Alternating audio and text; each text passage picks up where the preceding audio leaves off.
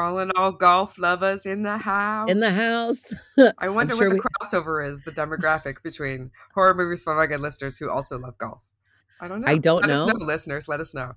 I would love to know who our golfing guys are. I would be pleased. I used to date someone who ran a golf course, so you Ah. never know. You never know. Horror Movie Survival Guide is a weekly podcast where I, gorehound Julia Marquesi, delves into my horror movie notebook to corrupt another one of my longtime chums, Terry Gamble, who is hiding in the creepy horror closet. My mission is to learn the gospel of horror movie survival and to incorporate Julia's wealth of wisdom to become a final girl disciple. Join us as we take a deep dive into everything from OG horror To newly released films, but preferably classics on VHS. we'll talk about obscure details that no one else notices. Spin off into alternate casting universes, crush on some dodgy, foxy fellows, And creepy uncles. And arm ourselves with the knowledge necessary to become the final girl.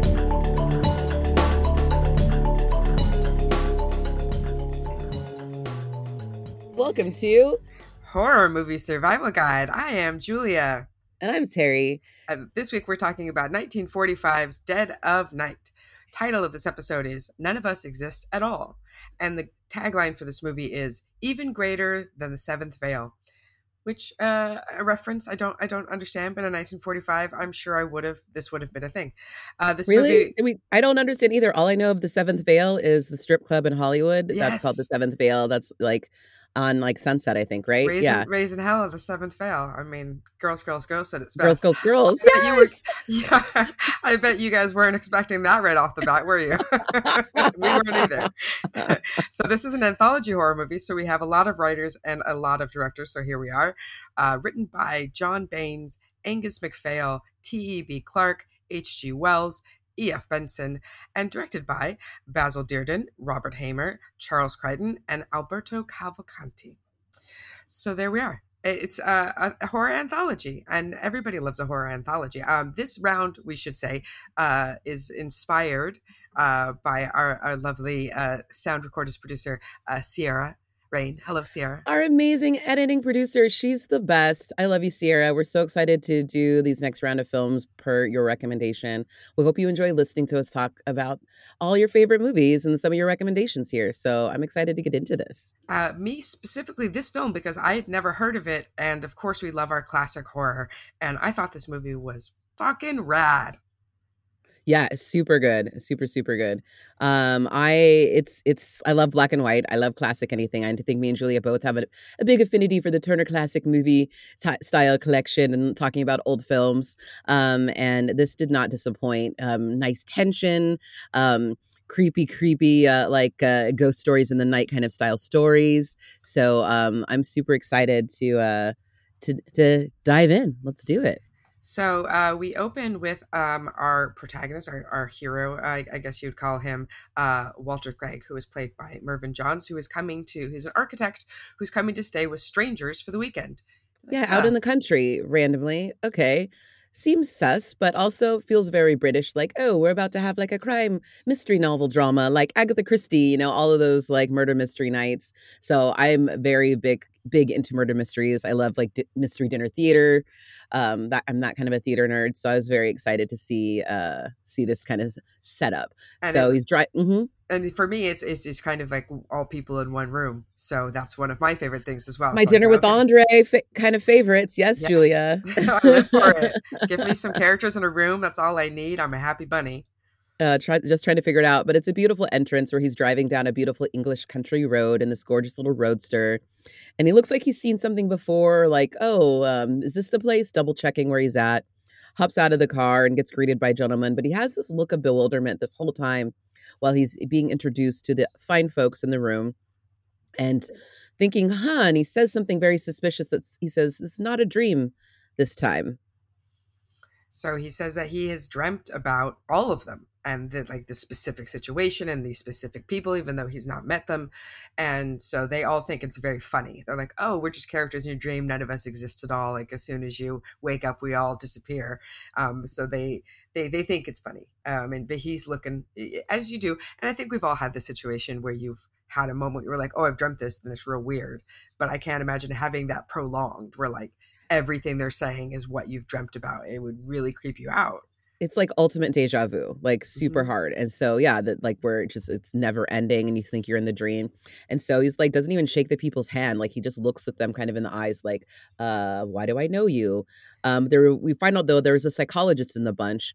And so he's actually kind of been helping everyone in the room dealing with different problems. And the psychologist insists, oh, this must be a recurring dream. Those are quite common links to something else that you're dealing with in your life. So we'll see. But also everyone's like been in the paper for some reason. They've all been, having different kind of extenuating circumstances, whether it's like a lady who got engaged. They're like, maybe you saw my engagement announcement in the paper. And other guys are race car drivers. Like, yeah, maybe you saw me in the paper. So they start to talk about, the psychologist is being very clinical and says, this isn't possible. There's only a scientific impulse in your brain. But they're saying, well, everybody's had a kind of brush where something unnatural or supernatural happened that you can't really explain.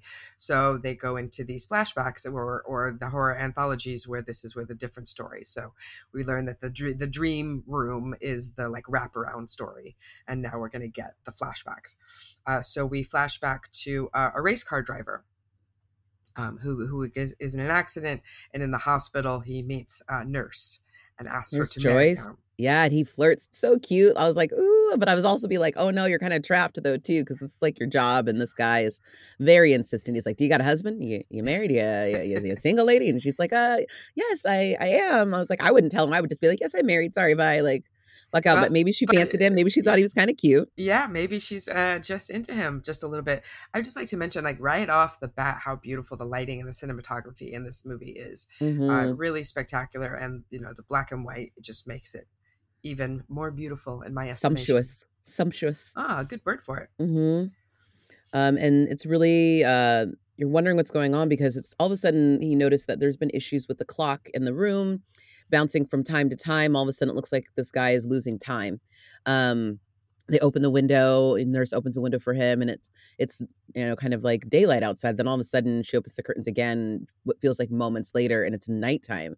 And so there's this real play on time and wondering, are we in a dream world? I'm wondering, is this guy, is he dead?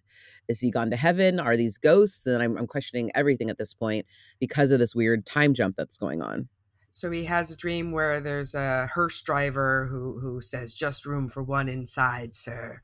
But it's a beautiful classic hearse, not just any hearse. It's one of those old carriage hearse. I was just like, oh, it's like in front of the Haunted Mansion at Disneyland. And I just got really excited looking at that shot. Just, it's gorgeous. So when he is discharged from the hospital, he is going to get on a bus. When the bus doors open, the bus driver is the hearse driver that he saw in his dream, who says, just room for one inside, sir. And he's like, I'm going to nope out on this bus here. Nope, not this one. And of course that bus gets in an accident, so he is saved by the like dream immediately. Yeah, the bus goes over like the edge of a little cliff on the side of the hill, and dun dun dun, and he tells the people this if I hadn't had this dream, or I hadn't had this these visions, I wouldn't have known, and I hadn't seen that driver before. Yeah, he had a premonition, saved his life. But of course, Dr. Van Straten, our psychologist, is shooting down all of this theories. He says, you have no scientific evidence. You can't prove to me this happened. You say you dreamt it, but how could I believe you? It's in your brain. So then our hero, Mr. Walter Craig, predicts, they sort of poke him more, like, what else is your dream? So he predicts that there will be a penniless brunette latecomer. But she'll be beautiful as well. Like, this beautiful brunette is going to be late to this party, and all of a sudden Joyce walks in. She's the nurse from this dream we had just seen, or the vision from our race car driver. So she did marry him. Yeah, and she shows up as predicted, and she's married to the driver. But Craig is starting to look a little weird because he says that he knows that the night's going to turn bad. Yeah, because the doc's glasses are going to break, and then the room is going to turn dark, and then something terrible will happen. Yes, exactly. So then we have Sally's flashback, who is the most adorable teenage girl you have ever seen. She's so sweet. And she's little Bobby Soxer kind of style, like just a sweet, like perfect little curls, just adorbs. Yeah, super, super, super cute. So hers is that she's at a Christmas party in Somerset. Oh, I want to be at a Christmas party in And it's Somerset. like a fancy dress party, so they're all dressed in costume of different like little it looks like a Halloween like but like super festive like Christmas Yeah, extravaganza. The kids are playing games, they're dancing around the Christmas tree, they're eating treats. This looks like the best kind of holiday party. I ugh, I would dreams. very much like to go to this party. This Mhm. is one of the movie parties that I'm like, yeah, I'd like to go to that party. Can we go to that party? Right? Um, Right? Yeah, and so the kids are playing games and they decide to play a game of hide and seek. And Not hide and seek though, sardines, right? Like this is sardines. the difference is that hide and seek, like you once you're it, but this is when you find somebody, you have to join them, and then they everybody Then like all of a will. sudden everybody's in a group together, hiding together. So you sardine in. So it's like the ultimate game. And so Sally's it, and she's got to go find a place to hide. Um, and so she finds not a great spot. It's just like kind of in like, you know, this like little window nook behind some curtains where Right. if everyone in that group has to eventually fit there, it's not going to work. So, No, but it's fun because it's like a mhm, reverse hide and seek, right? And like when you're it, everybody's trying to find you. So mhm. that's and she doesn't know the house, and obviously, the boy that she is, the little flingy fling with Little Jimmy, crush. yeah, and it's his house, so he knows where everything is. So of course he finds her immediately, and she's like, "Oh, here you are, okay," and goes off and tells her the haunted house story. Don't you know that this house is haunted? And tells her the story. About a murder in 1860 in this house. Hmm. There was apparently, I think, a child of some sort was murdered here, um, and it's kind of terrifying this little story. But she's like, "No, I didn't know anything about this story, and I don't know what you mean." And they play a little cat and mouse kind of little chase. He tries to take her to a better hiding spot. They end up in kind of this like attic looking room. Um, and they chase each other around in this room as they're waiting for the other kids to find them. But she finds herself all of a sudden going through this closet and then all of a sudden into another nursery. And in the nursery, she hears somebody weeping and crying, and there's this little boy. And she goes and sings to him and helps him and comforts him and puts him to bed. And he's And then, dressed in kind of old timey clothes, but it's also a fancy dress party, so you don't really think anything of it. And she doesn't seem particularly perturbed that there's this strange nursery hidden up in the attic, but he's crying about he's afraid that his older sister is going to kill him, and so she. Puts him to bed, tucks him in, and then goes downstairs and is like, "Hey, there's a little boy upstairs." And they're like, what? Nope. yeah, yeah, nope. And she tells him the name, and it's the name of the ghost boy who had died in the house. And all of a sudden she kind of shrieks and says, "I'm not frightened. I'm not frightened. I'm not frightened." But she's saying that to try to calm herself down because she is terrified and frightened. Yes, well, it's just a room where you've just walked through a time vortex, right? And you've come out the other side, and not only was it's somebody who is going to be killed very shortly after you leave them. So it's pretty terrifying, pretty terrifying. If you could just walk through, because that's not something you see in movies a lot, right? Where you just like, I'm just going to walk through this time period and now I'm back and it never happens again. It's just like this one time only thing. Because usually, like, once you're back, you're back. But this isn't like this is a very temporary, small time vortex. It's astounding. Yes. Time is fleeting. Fleeting. So yes, it is kind of terrifying. But we come back and Mr. Craig um predicts that all of a sudden Sally's gonna have to leave in an abrupt way. And all of a sudden Sally's mom shows up and is like, "Hey, Sally, you got to come home." And he's like, "See, like all these things that he has predicted are happening throughout the night." Yes. He also says that he's going to hit her at some point, that she's going to become hysterical and he's going to hit her. But then she's leaving and she's like, well, you didn't hit me, so I guess not everything's true. You go, okay. So Sally leaves, and then we get Joan's flashback, who, in a very Oculus manner, buys a Yes, I very thought about that straight up. fancy I was like, "This is mirror. Oculus old school." I got so excited, Julia. I was like, "This is very much your shit." Yeah, yeah. It's a creepy old mirror, like, so well done. Yeah, it's so good. So now, thank you, Mike Flanagan. Whenever I see a creepy fancy mirror, I will think of Oculus, and rightly so, because that movie's amazing. If you haven't seen it, please watch it. So Yes. she buys a fancy mirror for her husband for his birthday. Yes, Peter.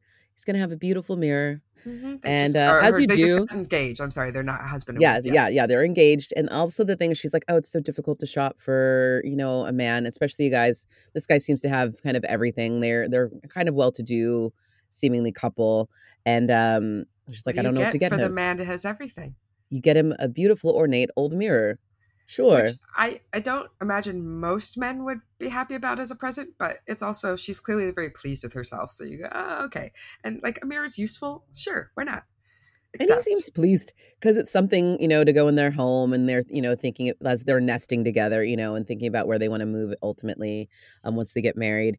It seems like a sweet thing. And he seems really well chuffed about it. He puts it up right away. He goes and, hangs the mirror and is looking inside. And all of a sudden he looks in the mirror and he notices the room reflected in the mirror does not look like the room that he is currently standing in. Bum, yes. bum, But of bum. course, when he turns around, it's his actual room. So he can only see in the reflection this other room, which looks very turn of the century with a big fire and it's four-poster bed, Four clearly poster bed. not Versus his this room. modern bedroom that they have with none of that kind of accoutrement in it. And he confesses to Joan that he's seen things in the mirror and asks if she got it at a joke shop. Like, oh, did you get some special weird mirror for me? And she's like, no, no, no. No, Nope. no. And he says he feels like the room is trying to drag him in, that there's something evil waiting on the other side of the mirror for him. And she's like, okay, well, let's go look it up, and like let's go look together. But when they look together, it's the ordinary room. So, Yep. And she can't see it. Only he can.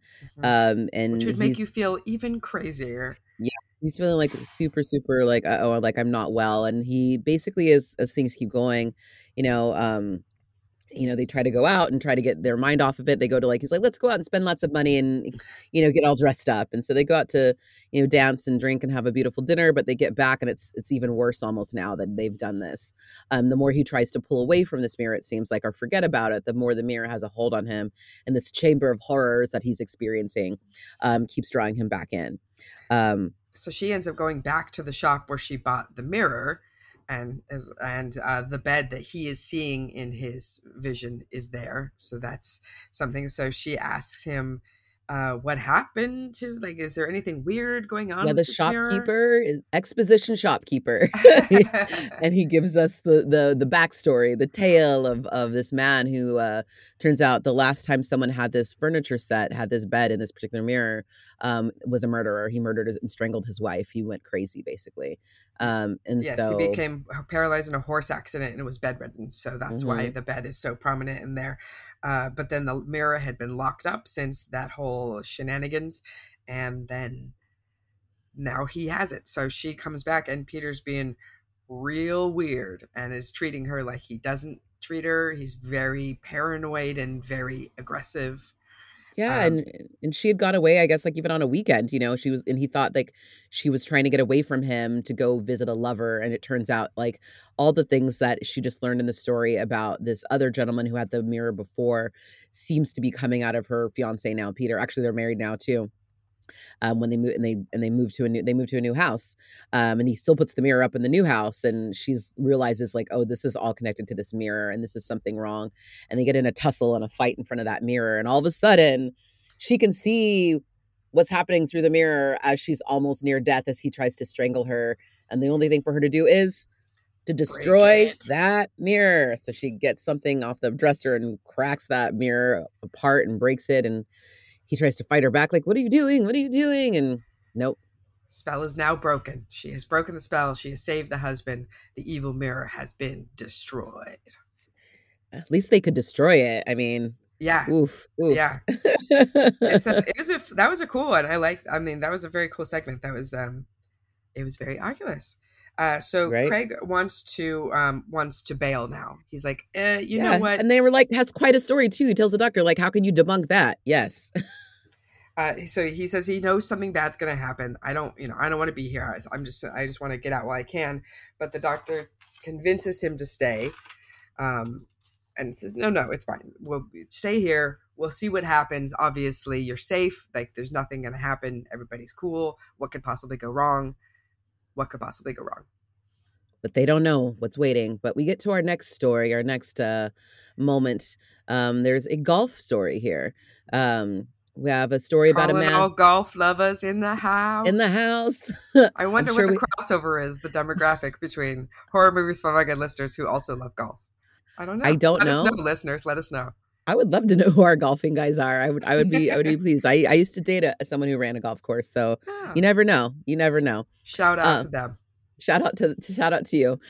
So yes, so this gentleman at the party wants to tell a story about it. His friend that Mr. Craig has never met. So it's a story about a man he's never met before. A very unpleasant story when yeah, get snapped up close to the supernaturals, something that they say. So anyway, there's two guys that are fighting over girl Mary. Basically, this is a beautiful love triangle story. Hmm. So they decide that there's a younger gentleman, there's an older gentleman, and they decide they're best buddies, and so they know that this is coming between us. And what is the solution? The solution is we're going to play a round of golf for her, and the loser will disappear forever. Harsh terms. She seems on board with this, though. She's like, "Yeah, okay, you guys She play could for it." help. She could have helped right here. She could have Yeah, helped them make a choice. Like not just up to these dudes. Like she could have really helped here. because But obviously anyway, she must have some sort of preference. It seems like she's just like split down the middle. She's like, "Okay, I'll take either one. It doesn't really matter."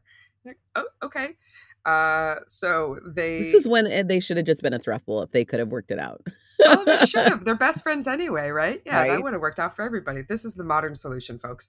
So they play, but the older gentleman cheats basically, And apparently and he cheats a lot on all the time when he plays golf, but we find that out subsequently a little bit later. But he cheats and he gets and he wins.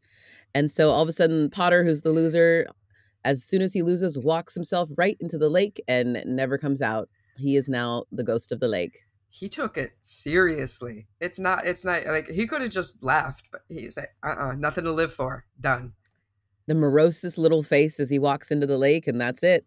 So the winner, gets the lake and the girl, but all of a sudden, the winner, he ends up out there trying to play some games, and he is forever haunted by his friend out on the course. Yeah, And just fucking with his golf game and saying stuff to him. So it gets worse and worse, and now the friend's actually showing up at the bar to taunt him, but nobody else can see or hear him. So it's just so his he own. looks like crazy legitimately because he just looks like he's talking to himself and doing weird motions and stuff, but he's trying to do stuff to help his friend get back to wherever realm he needs to get to, but the ghost is attached to him somehow and he doesn't know how to leave. It says a ghost must better himself. He's got to get better before he can go on to the next world. So he wants the terms are if he'll leave him alone, he wants to give up Mary, the girl, and golf. That's his Yeah, terms. he tells his friends, yeah, I'll stop haunting you if you give up the girl and you give up the golf. So basically everyone loses at this point. Well, fair So enough, though, right? Fair because enough. he realized he cheated. So he's like, yeah, you cheated, dude, and this says these are the terms now. But here's the Yeah. question: he knew that he cheated at the game, right? So I know he's like trying to like save face by not calling the guy out, but this is like life or death terms. You should clearly call him out. He's just been like, "You cheated. It's off. I win," or whatever. Like it's kind of his own like self sacrifice seemed unnecessary a little bit if he knew that he cheated before he died. Yeah, I wondered about that too. I didn't know if he knew he cheated before he died or if he realized it after because he looked at all his trophies and all the stuff and like kind of like assessed from where he was at in the like pits of death. I don't know. So he says he'll give up Mary and golf, and so the ghost says, "Okay, well, I'm out of here then," but has forgotten how to vanish. There's this adorable little sequence of hand gestures that you have to do to vanish, and he can't remember them. So now he has to remain within 6 feet of the winner at all times At because all that's how times. the rules work. The ghost Them's has to be the remain. rules. Them's be the rules. And he's stuck. And so it's just like the ultimate again, it's like they were in life again of like third wheelness where now that's off to the wedding day and he's getting married and the ghost is right there the whole wedding. And then they're trying to get down for the wedding night and Mary's like, oh hey, now we are finally alone, like together. She does not realize the ghost is sitting on the couch with them, literally on the other side of them. And as she tries to like actually get a good kiss from him, she's like, we haven't had a good kiss or in anywhere ever. Like, what is going on with you? And she's just like, it's like very awkward. Like we can all see the ghost right there next to them. Yeah, it's very, very, very awkward. So eventually his friend, he is able to remember how to disappear. But then, But then it doesn't matter that he's able to disappear. so the ghost comes in, And that's it. That's the That's kind of it. like, Yeah. Yeah, it doesn't matter. He stays around anyway, I believe, right? Or they swap places, right? Is that what it is? yeah. They end up swapping places, and it doesn't matter that they're both like stuck in like weird like kind of death purgatory. I think that's what it was, right? So Or everybody loses. yeah, Everybody loses, which I yeah, like. yep. So then it's like then this is the omen. This is one of the things that Craig had sought was that he's going to hear about the death of a man he's never heard of, and there it was. Yes. Um, And so he decides he wants to try to leave and get out of there. He's like, I still want to leave. And they're like, no, no, no. We have another story for you because you have to stay because the movie's got to continue. So we get Yes. another story. This one I love because it's about a dummy, a ventriloquist and his Yep. dummy. So there's Hugo the dummy and Mr. Freyer the ventriloquist. And it's a tale very, very much Puppet Master. And you know how much I love Puppet Master. So I was like, yes, this is like Yes. old Puppet Master. It is. It's also there's a movie. Have you seen a movie called Magic? Also with Anthony Hopkins, is about like a killer ventriloquist dummy. It's we should do it. It's a Awesome. fun one. So this is evil ventriloquist dummies, and aren't they always? I would just like to bring a shout out here, if I may, a little tangent. One of my very favorite places in Las Vegas that doesn't exist anymore was the O'Shea's Museum of Movie Magic, but it was a lot of old ventriloquist dummies, and I used to love to go there because it was a little bit run down and not very well lit, and so it was incredibly Creepy as fucking hell. creepy to bring people in, and they're like, what the hell is this? And it was just like this whole wall of these really incredibly creepy dummies. I love Oh, I that love place. this so much. I love that. I love old museums, especially yes, off the beaten path. I love museums that are a little dusty and the lighting doesn't quite work anymore, and I think it's And brilliant. there was one day that I came to bring a bunch of friends there, and they had torn it out and just put slot machines in its place, and it broke my fucking heart. I was No. so sad. That was like the day they closed the Liberace Museum for me. I totally Oh get it. yeah, Still yeah, totally. devastated. That was so good.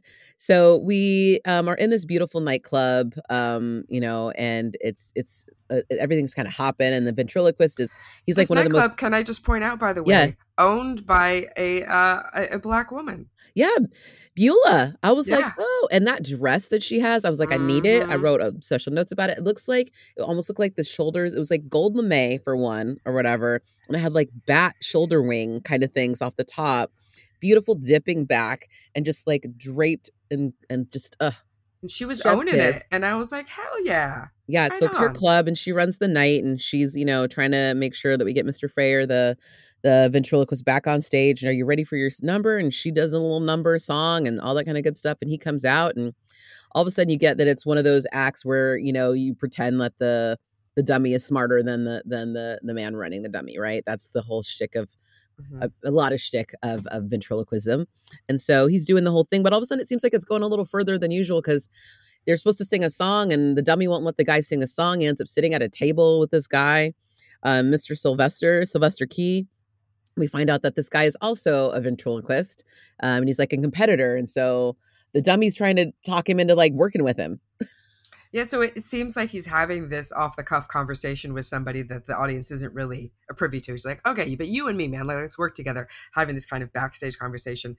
And Max, who is the ventriloquist, is trying to bring him back to normality, and like, we're supposed to sing this song, like we have an act to do, and the dummy's having none of it. And so you can see this kind of fear on Max's face, where he's like, you don't know what Hugo's capable of. Hugo kind of has a mind of his own, and it's that thing where, of course, like, oh, it's part of the act. Like, but what if it's not part of the Yeah. act? What if he's really just terrified for his life? Yeah, he's really like Stockholm syndrome. He's really he's like kidnapped by this dummy basically, and is being led to do whatever the dummy wants. And so ultimately the show ends, and the crowd goes wild. They still think it's a great act and whatever. But after the show, Sylvester comes backstage and comes into the room, and Hugo is talking to him on his own, and he thinks that it's Max is doing some fun trick because Max, it turns out, is in like the other room. He's like in the bathroom, cleaning up and stuff after the show. He's like, "Oh, you're talking to him?" And when he picks up the dummy, had been sitting there by a table by some drinks, and the dummy's all wet. And I was like, "Oh, he's been drinking on his own. Oh no, this dummy's an alcoholic." It's hard to be a psychotic dummy, there's a lot, you need some stress killing. Gotta have some drinks sometimes. So Hugo ends up biting Max's hand, Maxwell Freyr's hand, and like fighting with him basically as he as Max is like yelling at Sylvester to get out of there and like, oh my gosh, why would you take my dummy and all this stuff? Dude's like, dude, no, like it's not like that. Like, I don't care. I'm not trying to take this dummy. He's like, why would I take your act? It's yours. I don't. Why would you? But Hugo seems like he's trying to escape. Is what it seems like. He's ready to have a new master. This master he is bored with, done with, needs someone new. So he's basically just trying to make his life a living hell to make him give him up to the next person, but that doesn't want to leave as well. So it's this weird trap that he's in. Yeah, it's a vicious cycle. So anyway, Maxwell kind of goes off the deep end and ends up, drinking too much and kind of falling out of favor and ends up at this bar one night and the Hugo's there with him and as usual, because he won't leave his side. And Hugo ends up insulting these ladies that try to come and like flirt and have fun with them. And it's just ends up badly. And so they end up in jail. Where Hugo makes his way, actually, because Hugo actually ends up making his way before this, he ends up in jail because he shoots Sylvester when he tries to take him, right? Like, he thinks that Sylvester has stolen him because Hugo ends up on his own accord somehow in Sylvester's room. Yes, so the psychiatrist is the one who's telling this story because he is brought in to assess Max. And, Max seems quite normal, but is talking nonsense. Like, he doesn't seem he's raving. He's not anything. He's quite serene, but, he just says, Hugo's in charge. Like, you have to talk to him. I can't really help you unless I have him. So I need to have him here because otherwise it's not going to work. Yeah, but they're very dubious of bringing Hugo in because Hugo is how he ended up shooting Sylvester. And so they're like, that's what sets him off. So we don't want to like set him off. But if we have, all of us here and we're able to like, assess him with a team around us, like maybe he'll be okay. Mm-hmm. So they bring Hugo in and they try to assess him. And that dummy... Mm-hmm. Yeah, he goes into the cell and like Hugo's like, I need a new partner, and I made Max do it, and he tries to kill Hugo and smashes his face in, and then but then he's waiting for Sylvester somehow. Hello, Sylvester, I've been waiting for you. So you can't kill him. You bring Sylvester in because the spirit of Hugo is now in Max and he sounds exactly like him and he doesn't sound like himself anymore. Yes. And it's the spirit, the broken spirit has separated. So they weren't sure if it was like a dissociative like kind of moment or something like that. Like if he was always both of them. Right.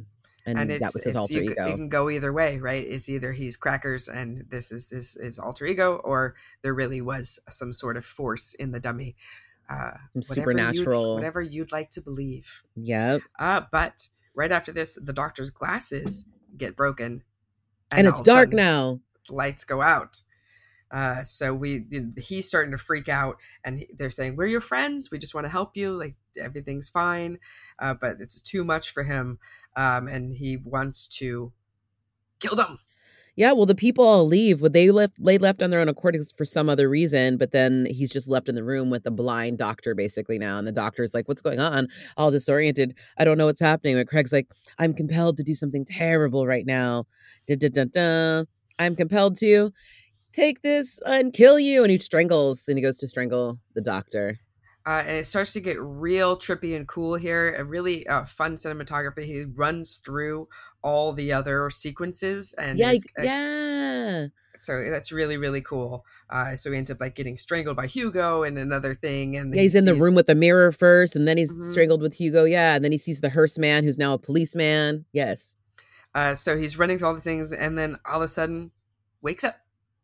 It's like, oh, another nightmare. Interesting. And then the phone rings and says, hey, you want to come out to this house in the countryside for the weekend? To Pilgrim's Farm in Kent? And you have to go, all of a sudden, the beginning of the movie, we see again as he drives out to the countryside to the same exact cottage and is greeted by the same people. Yes. So it's all a big circle just going round and round and round. Thought, it felt very Christopher Nolan, this movie. Yeah. There's a lot of mind fuckery going on in this movie of on a level that I feel like I haven't really seen in 1945.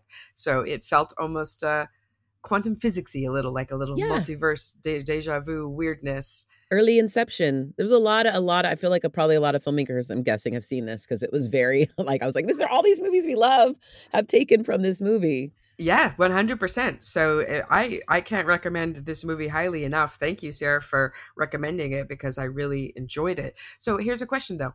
How do you survive a movie like this?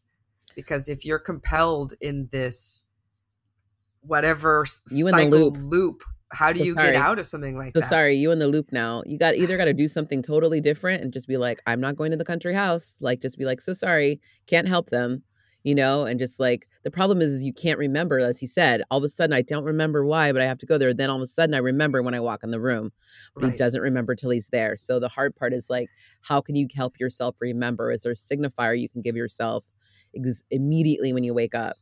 Right. Like, Well, it seems like you would just, I would say, a horror movie survival guide tip is just if something feels a little bit hinky, don't do it. If this is, because I feel like being invited out to go to a stranger's house for a weekend as an architect is a little strange. Like, okay, I understand I have to come out and see your thing, but like, oh, stay for the weekend. And, it must be pretty far out in this countryside is the thinking. But I guess if you feel like it feels a little weird to begin with, maybe not. Maybe trust your instincts there would be my recommendation. right. But money, you never know. I know, I but don't know money what his and the, and situation and is. and yeah, the flip side of that is like, oh, these rich people want to invite me out and like put me up and feed me and drinks all weekend. Well, It just reminded me maybe. a little bit of like Vampires Lesbos, where Oh she's like, yes, yeah, I'm gonna go out to this house for the weekend. Yeah, kind of similar thing where you're like, oh, but you have to stay overnight here now. And now you're like, it's like this whole like real estate deal. I was like, is this just what rich people do? Like they're like, I'm gonna fly you to this place. You're gonna have to go out to this far off joint. maybe we need to be fancy architects. Maybe we have missed our calling. We could be hanging out with We are beautiful now the lesbian Fancy vampires. Architect podcast, and let us know if you need fancy architects to go to your fancy home for the weekend to assess the situation and maybe be haunted by ghosts or vampires. Yes, here we We've are. rebranded. We've rebranded. Fancy architect survival guide. Here we go. Let's do some gore factor for this movie. 1, not enough blood to fill a Dixie cup. 2, a puddle of blood. 3 is enough blood to gross out the average viewer. 4, a bathtub of blood. And 5 is run for the barf bag. We give this movie a 1. Not enough blood to fill a Dixie cup. There is real no gore in this movie. There's implied throat slitting. There's some strangling. There's some accidents, but nothing gory. It is No, 1945 after all, so yeah, it doesn't. But it can still be exciting and terrifying without the gore. We always say that. yeah, it's like a lot of little fun cut to, right? Hmm. And I don't have my little sheet in front of me. You guys would Well, think I would have these well, memorized by now, I but will Julia does. happily do it for you. Movie ratings is 0 to 5 chainsaws. 1, if you're desperate. 2, barely qualifies as a horror film. 3, seen worse, seen better. 4, not too shabby. And 5, fantastic oracle. I give this movie a 5. Fantastic oracle. I also gave this movie a 5. It's double 5 for us. Yeah. This movie is fantastic oracle. Like you said, it's also, I just felt all the history of cinema. I felt like wrapped around. I was like, oh, this is like literally the baseline of horror cinema. Like there's so much, like the tension's really great. The wraparound story was just as good as Mm-hmm. as each one of the individual stories. It was creepy. Especially I really was kind of obsessed. What really tied it for me was the ending where he ran through all the stories at the end and Yeah. like how he really was the through line. And then I was just like, oh, this is genius. It wasn't just a like done. We're done with this anthology. It's like, no, holy crap, you guys took it to the next level and Mm-hmm. incorporated this main storyteller through like the whole thing. So well done, well acted, beautifully shot. Highly recommend. Highly Yeah. recommend. Yes, Yeah. definitely. I loved how heady it was, and I love how it was super smart and didn't treat you like you were stupid at all, which I think a lot of horror movies have that downfall. And I think it was neat that you had all these different writers, all these different directors, so each flashback felt a little bit different, which was really fun. I think it's unusual to get a horror anthology where the wraparound story is as good as the actual stories themselves. Correct. Correct. And I feel like as a horror anthology goes, this is now one of my favorites. I feel like it's really, really sets the bar really high. And, you know, a lot of horror anthologies, the problem with them is that some of the stories are good, but some of the stories are not so good. And I feel like this one, all of them were good. So everything was top notch. Yeah, agreed. Top notch, top drawer, well acted. Speaking of some top drawer, top notch, next week we're going to be talking about a movie that Terry and I love very much, have since youth, Little Shop of Horrors. Little Shop of Horrors. I cannot wait. This is one of my favorite movies of all time. I'm so excited to talk about it. This is one of Sierra's picks as well. And I can't believe we've never done it on the show. I know. Even on our like horror musical section. I think we just were like, we both love it so much. We're just like, oh yeah, it feels like we talk about it a lot, maybe in real life. So we haven't talked about it on the show yet. So I'm excited to tackle that next week. Hope you enjoy. Join us. Obviously, if you haven't watched it, watch it. I can't believe if you haven't, that's wild. Just watch it. It's joy on film. And if you haven't watched it in a long time, I recommend a rewatch because it's going back to Broadway. There was a great production last year or the year before that. I feel like last year was a blur anyway, right? At Pasadena Playhouse here in LA. Super great, beautiful updates have been happening. And I feel like, again, it's one of those stories that just it keeps getting better. Better and better. So find us online. We're on Facebook, Twitter, Instagram. We have a Patreon. We would love your support. We also have a Teespring store if you would like to buy some gifties, Horror Movie Star Guide gifties. They are there for you to look at: shirts, mugs, t-shirts, totes, and whatnot. Totes my goats. We will see you next week for a Little Shop of Horrors. Yeah. Bum, bum, bum, bum, bum, bum, bum, bum. Total eclipse of the sun. Doo-doo.